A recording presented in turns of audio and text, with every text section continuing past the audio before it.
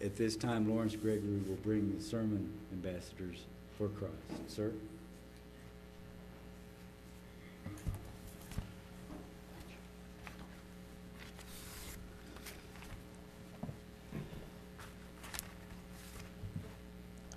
Good afternoon.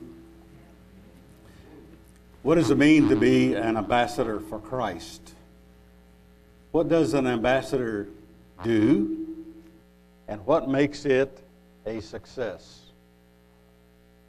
The dictionary defines ambassador as the highest representative sent by one government to another who speaks and acts on behalf of his government.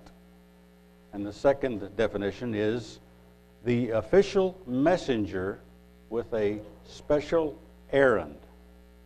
Now, there are only about 12 words in the Bible of the word ambassador, and in its several forms, that word occurs a few times.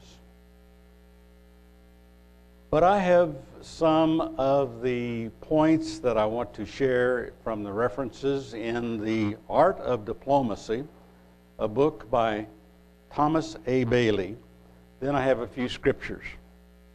And I want us to know that the ambassador of, let's take, for example, of a nation is appointed by the president, like in the United States, but answers to the Secretary of State.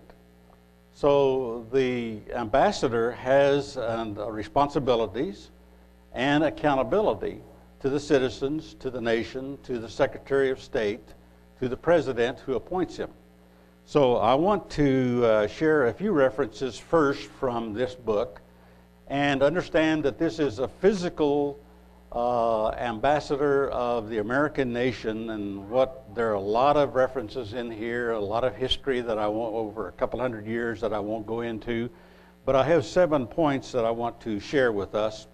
And the first point is on page 55 and page 63.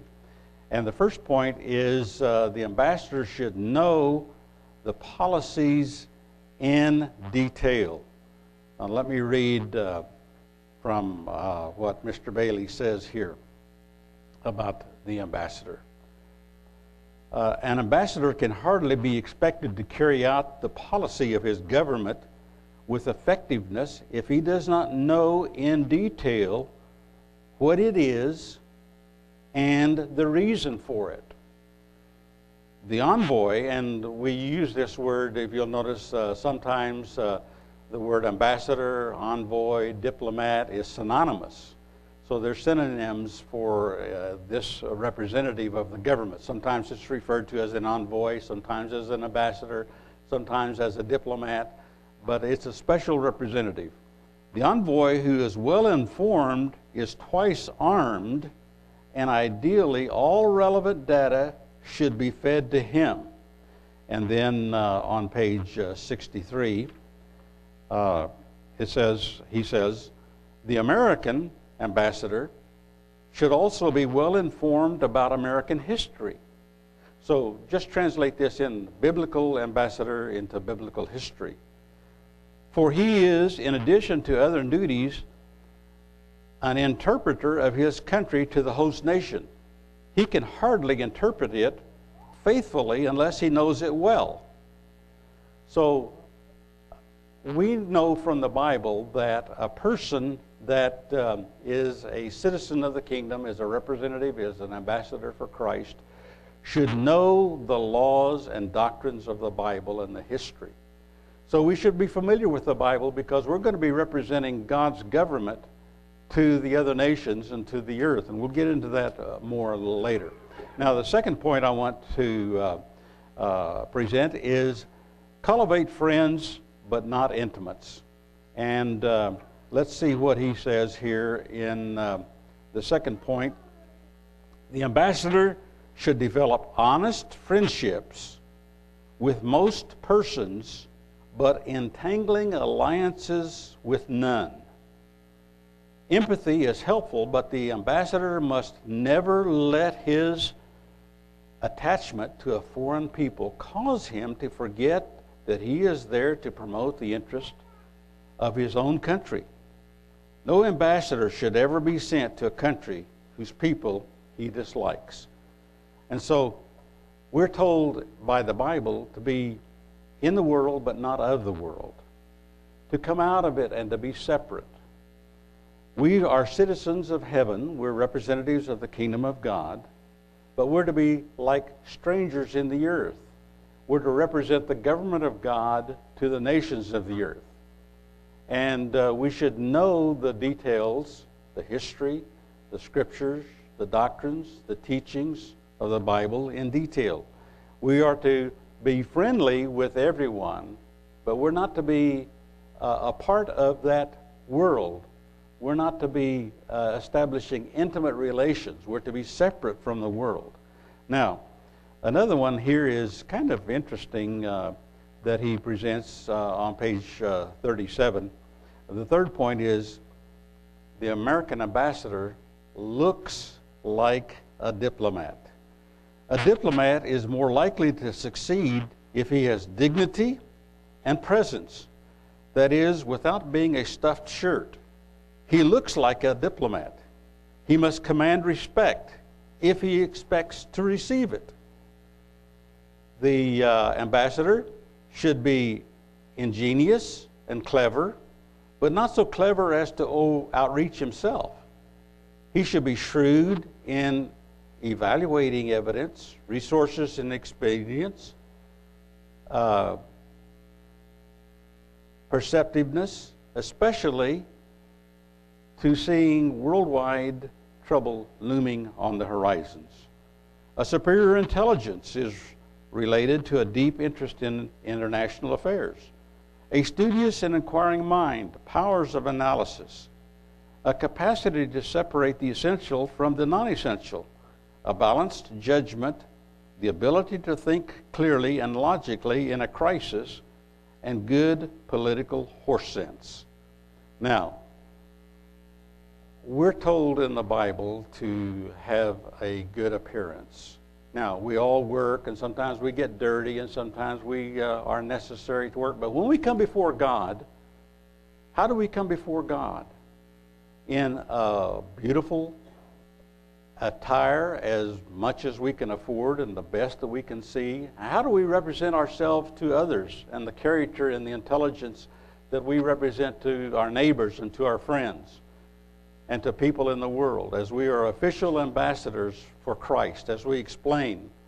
Sometimes we do this in our old grubbies, sometimes in our work clothes, sometimes in our everyday attire, but still we should have a personal presence to know that we're representatives of God and we're representative of His kingdom. Another point is here the highest character. And he says the ambassador is generally regarded in the host country as a personification of the virtues and vices of the nation that he represents. The highest character embraces a sense of self-sacrifice, dedication to the public service, unimpeachable integrity, and complete trustworthiness. Courage, moral and physical, is an essential ingredient of a strong character, and foreign service officers need their share of it. And then he goes through, I'm not going to do this, but in the history that he's writing here, he gives a lot of references going back a couple of hundred years, and he mentions certain individuals and their conduct and how they represented the American government and their character that they have. So I just say briefly that we need to have character, godly character. And we need to be in the entrance, and the emphasis in our life ought to be in duplicating the character of our representative government and of God, who is the personification of that government. On page 39, he lists the fifth point that I want to point out here is tact and diplomacy. Tact is virtually synonymous with diplomacy. The envoy must ordinarily keep his dislikes under control and not repay disagreeableness with disagreeableness. He must develop skill in saying sweet nothings on those occasions when it is best to say nothing. A soft answer not only turns away wrath, but invites soft answers. So we're told in the scriptures to have self-control, to be under control, to have tact and diplomacy when we talk to others, and not like my wife and I yesterday, we were going into Walmart to make a few purchases. And in the crosswalk, we waited because there were some cars that were going back and forth. And this one car was coming and it stopped. And a guy cut in front of us and went across the crossing there. And he was yelling at the driver of that car, and he was really castigating them for not honoring the pedestrians that were in the crosswalk. And the car had stopped, and the lady and there was a man in there, and the lady was trying to talk and explain that she had already stopped. And boy, that guy, he went in the store ahead of us, and we were kind of separate from him because we were going through the crossing, but he was really irate. He was shouting and yelling, and it's a wonder the people didn't shoot him, or like today, the way they do. But we need a certain amount of self-control and tact and diplomacy. Now, the sixth point is that I want to share here is patience and persistence. Patience and persistence are the very soul of diplomacy. The negotiator must not try to force the pace of events. The future comes only one day at a time. The capacity to outlast the other fellow, this is called, and he says it's called bladder diplomacy, as has been called, has frequently reaped such rewards.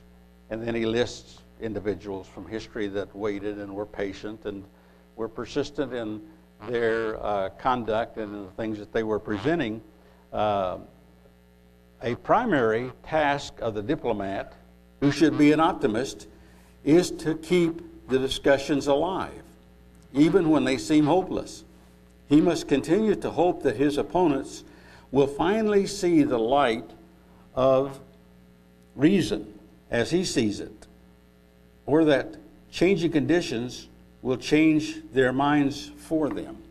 And so sometimes we get the occasion to talk about prophecy or to explain current events and future events to someone. And we have to be careful that we base our interpretation of prophecies on the truth of the Scriptures and the Word of God. I know, for example, somebody was telling me here just recently that there's two witnesses already in Jerusalem. They're over there and they're preaching and they know who they are. That doesn't reconcile with the scriptures that we understand from the time frame of what Jesus said in the book of Revelation, does it? That those two witnesses are over there because they have 3.5 years to do their prophecy. But at the end, and whoever wants to be one of those is looking forward to a horrible death because they're going to be killed at the end of their testimony. Okay, the seventh point that I want to list here is mentioned here.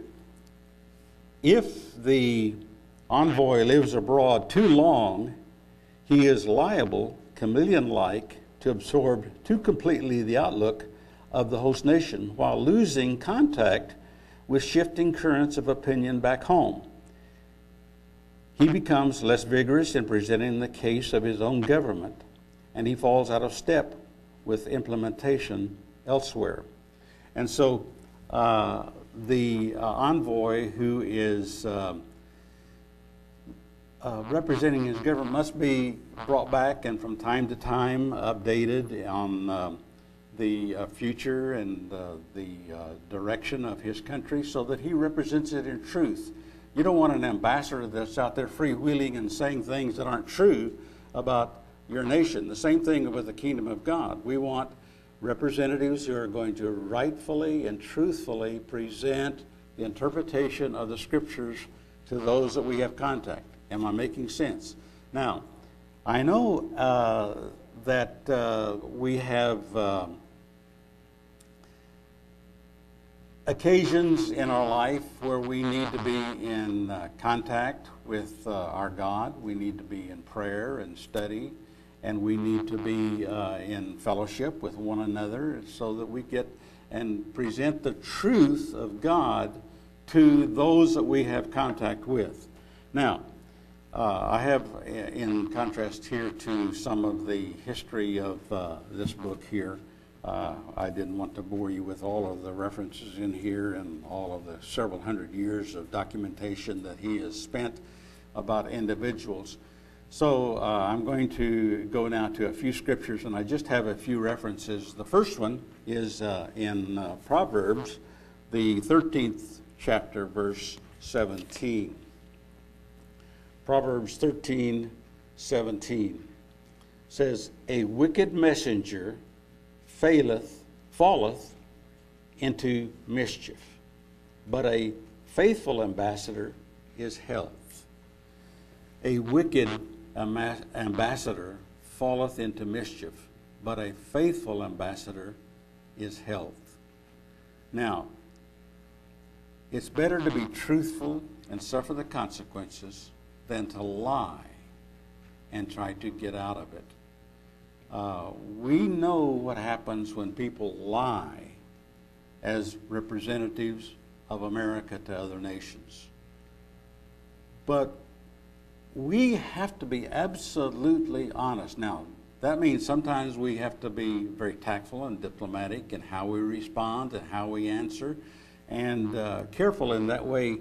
But if we're going to be a faithful messenger to God, we need to be truthful, because that's going to be health for the receiving person and health for us as well. So we want to remember that. In the second scripture, in 2 Corinthians, and verse 5,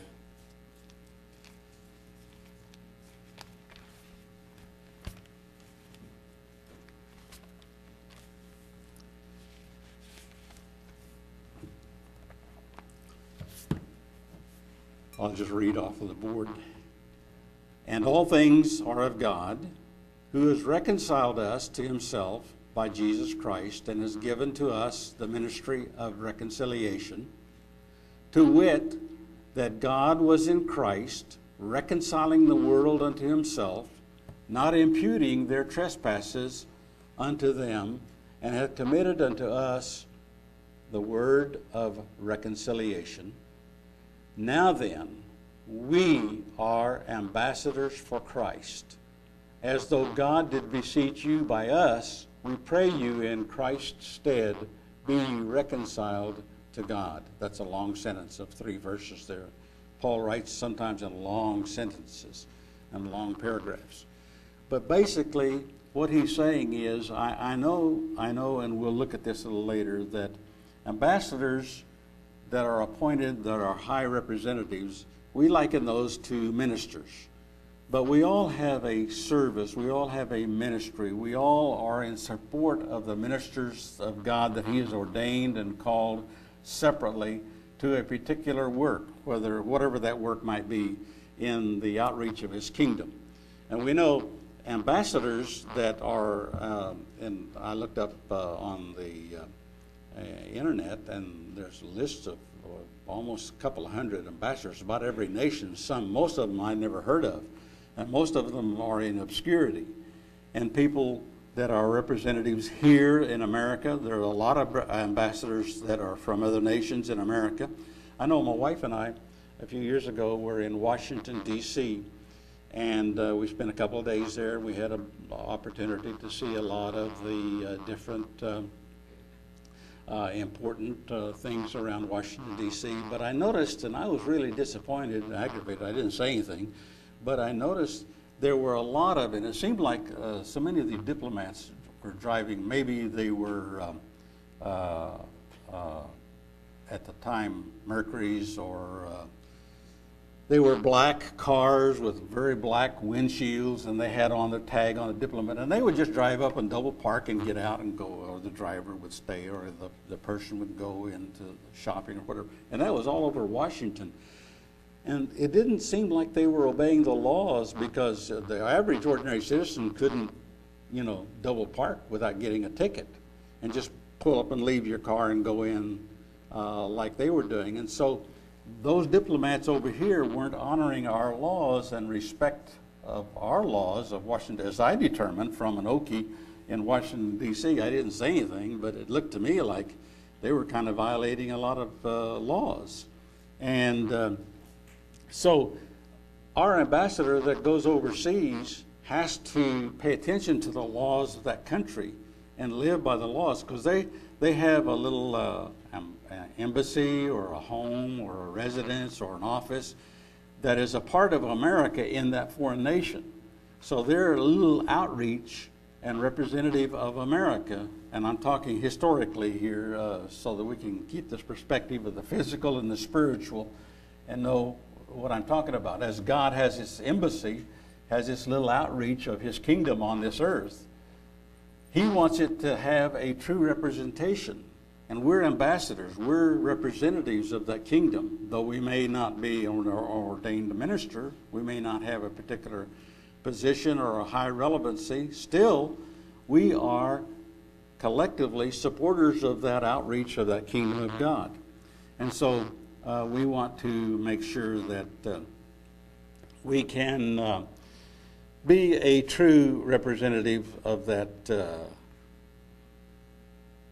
embassy of God in our outreach in explaining his laws and his doctrines to the nations.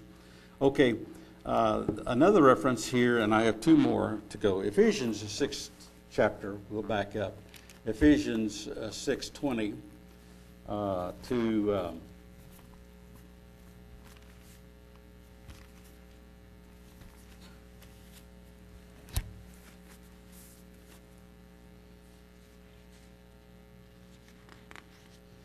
okay. For which I am an ambassador in bonds, that therein I may speak boldly as I ought to speak. Now here, the Apostle Paul was at different times a prisoner for his expression, and sometimes he was in chains or handcuffs. And we know that he lost his life from a Roman prison later in about 64 A.D., but this is in about 60 A.D. And from time to time, he was a prisoner of the Roman Empire. And so sometimes when we consider the earth and all the nations, and there's over about 200 nations on this earth, and some have a little more, some have a little less. Some have 195, some have 217 nations. So it depends on what country is representative as a nation. But those, many of those nations have many Christians living in those nations, and they're suffering a great deal of opposition and persecution, aren't they? And so they are still to represent, even though they are prisoners in bond, even though they're in jail or prison, they still have prayers that they can be a good witness of the gospel of the kingdom of God, that they can speak boldly as they ought to speak, when they need to speak, tactfully and diplomatically at times, but boldly with courage at other times, and proclaim the truth. And we see that as examples all through the scriptures. Now, let's go back to the Old Testament, to Joshua. Let's see, this is the 9th chapter of Joshua, and I want to just refer to some of this. I'll read Joshua 9, verse 3. And when the inhabitants of Gibeon heard what Joshua had done unto Jericho and to Ai.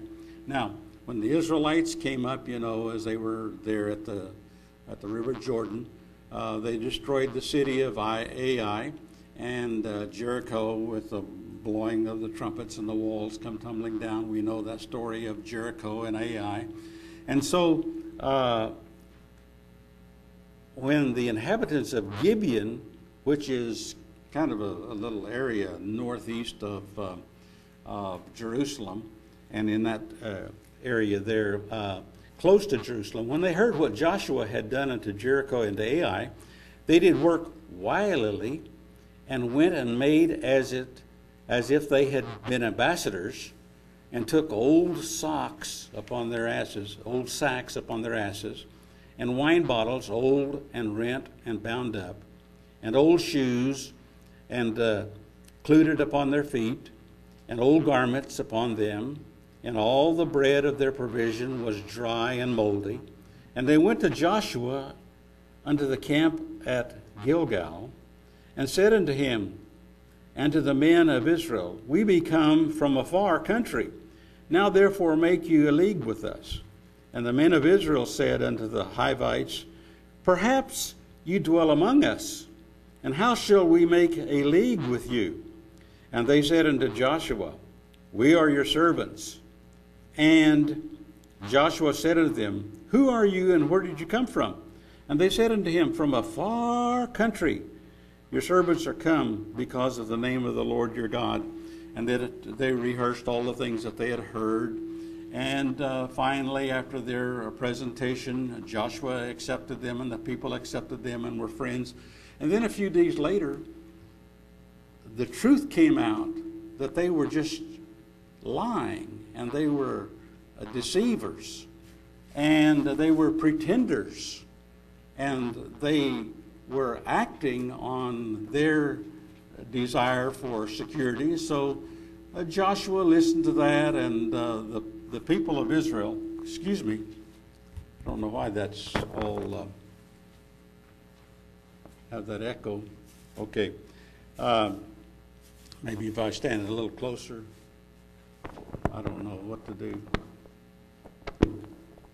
Can you hear that out there? Kind of a echo? Better now. Is it better now? Okay. Anyway, nope. Well, we'll have to survive. I won't go much longer. We'll do it that way. I'll put that down just a little bit. I don't know what we can do. But anyway, they presented themselves as they were close and deceptive and wily, and they were pretenders. And they were accepted. And then after consultation with the rest of Israel, Joshua decided not to kill them and get rid of them like they had done other nations or other cities that were resistant to Israel as they progressed. So he made them wood cutters and wood bearers for the rest of the Israel and the temple service. And so the scriptures say they continue to this day. Now, here's a point that I want us to remember, is that we've got to be careful when someone says, I'm a Christian, or I believe, or I'm this way or that way. It's all right to question. It's all right to ask. It's all right to accept proof, because we don't want to be deceived, do we? We don't want to be led down the primrose path, they say, to oblivion. We want to welcome in, and we welcome strangers, we welcome people to come into the fellowship of God and into the kingdom of God, into the church of God. We want that. We want to go to all nations with this message and produce disciples. That's our calling, that's our job, that's our duty, that's our responsibility as representatives of the kingdom of God. But we, at the same time, we want to be truthful in the way we present ourselves, and we want other people to be truthful when they come to us. Because I've had people that have lied and have said some erroneous things. Now, in closing, I have a few comments that I've written down. We all have memories of ambassadors that we know, like John Bolton or We're familiar with the Ambassador Stevens. You remember him from Libya that was assassinated. And without going into this, let me just say this. He was warned a number of times because all the other countries abandoned Libya and pulled their embassies and their staff out of Libya. But there was speculation that they were gun runners, that they were illegally sending, the American government or people in America was sending guns to some of the other nations in the area. So it's not known for sure. Was he going there to investigate that, or what was his purpose to go there? Because he kept being warned not to go there, to Libya. But he insisted, and then when he got there, we know that he was killed, and that there was not aid sent timely to rescue a number of the other people that lost their lives. And so we have a lot of questions about Benghazi and Libya, and who's telling the truth and who's lying and what went on and why. One of these days, I can just say this, we're going to know the truth, aren't we? We're going to know one of these days. It might take a long time for us to know, but one of these days, the truth will be known, and liars will be revealed, and truth tellers will know. So let's just make a point that in our life, we're not going to lie, because we'll be found out. Maybe immediately, maybe after a short time like the Gibeonites, a short time. Maybe eventually, after hundreds of years, it'll be revealed, but all liars will have their part in the lake of fire that burns forever and burns them up. Now, ambassadors need consultation to keep them on track. Sometimes they need to be recalled for a time for discipline or retraining, and if they depart totally from their government's policy, then they're fired.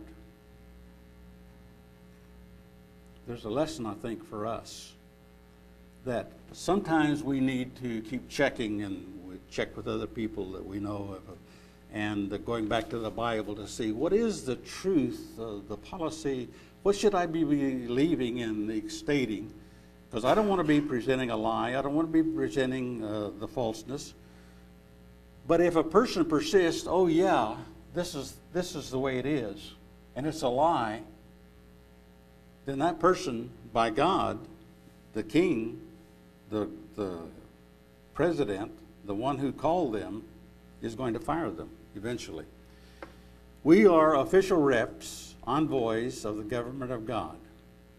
We're commissioned and authorized to take the message of the kingdom of God to the nations of the earth. Our job is to develop the character of God as we represent Him to the people, to speak His word and will to the people as servants. We are servants. We are ambassadors. We may not be ordained. We may be a lowly, as we would say, I'm just a member. But we're citizens of the kingdom of God. We're representatives. We're ambassadors. We're representatives of Christ. And so we should act and talk like He does. We're not all ordained or designated ministers.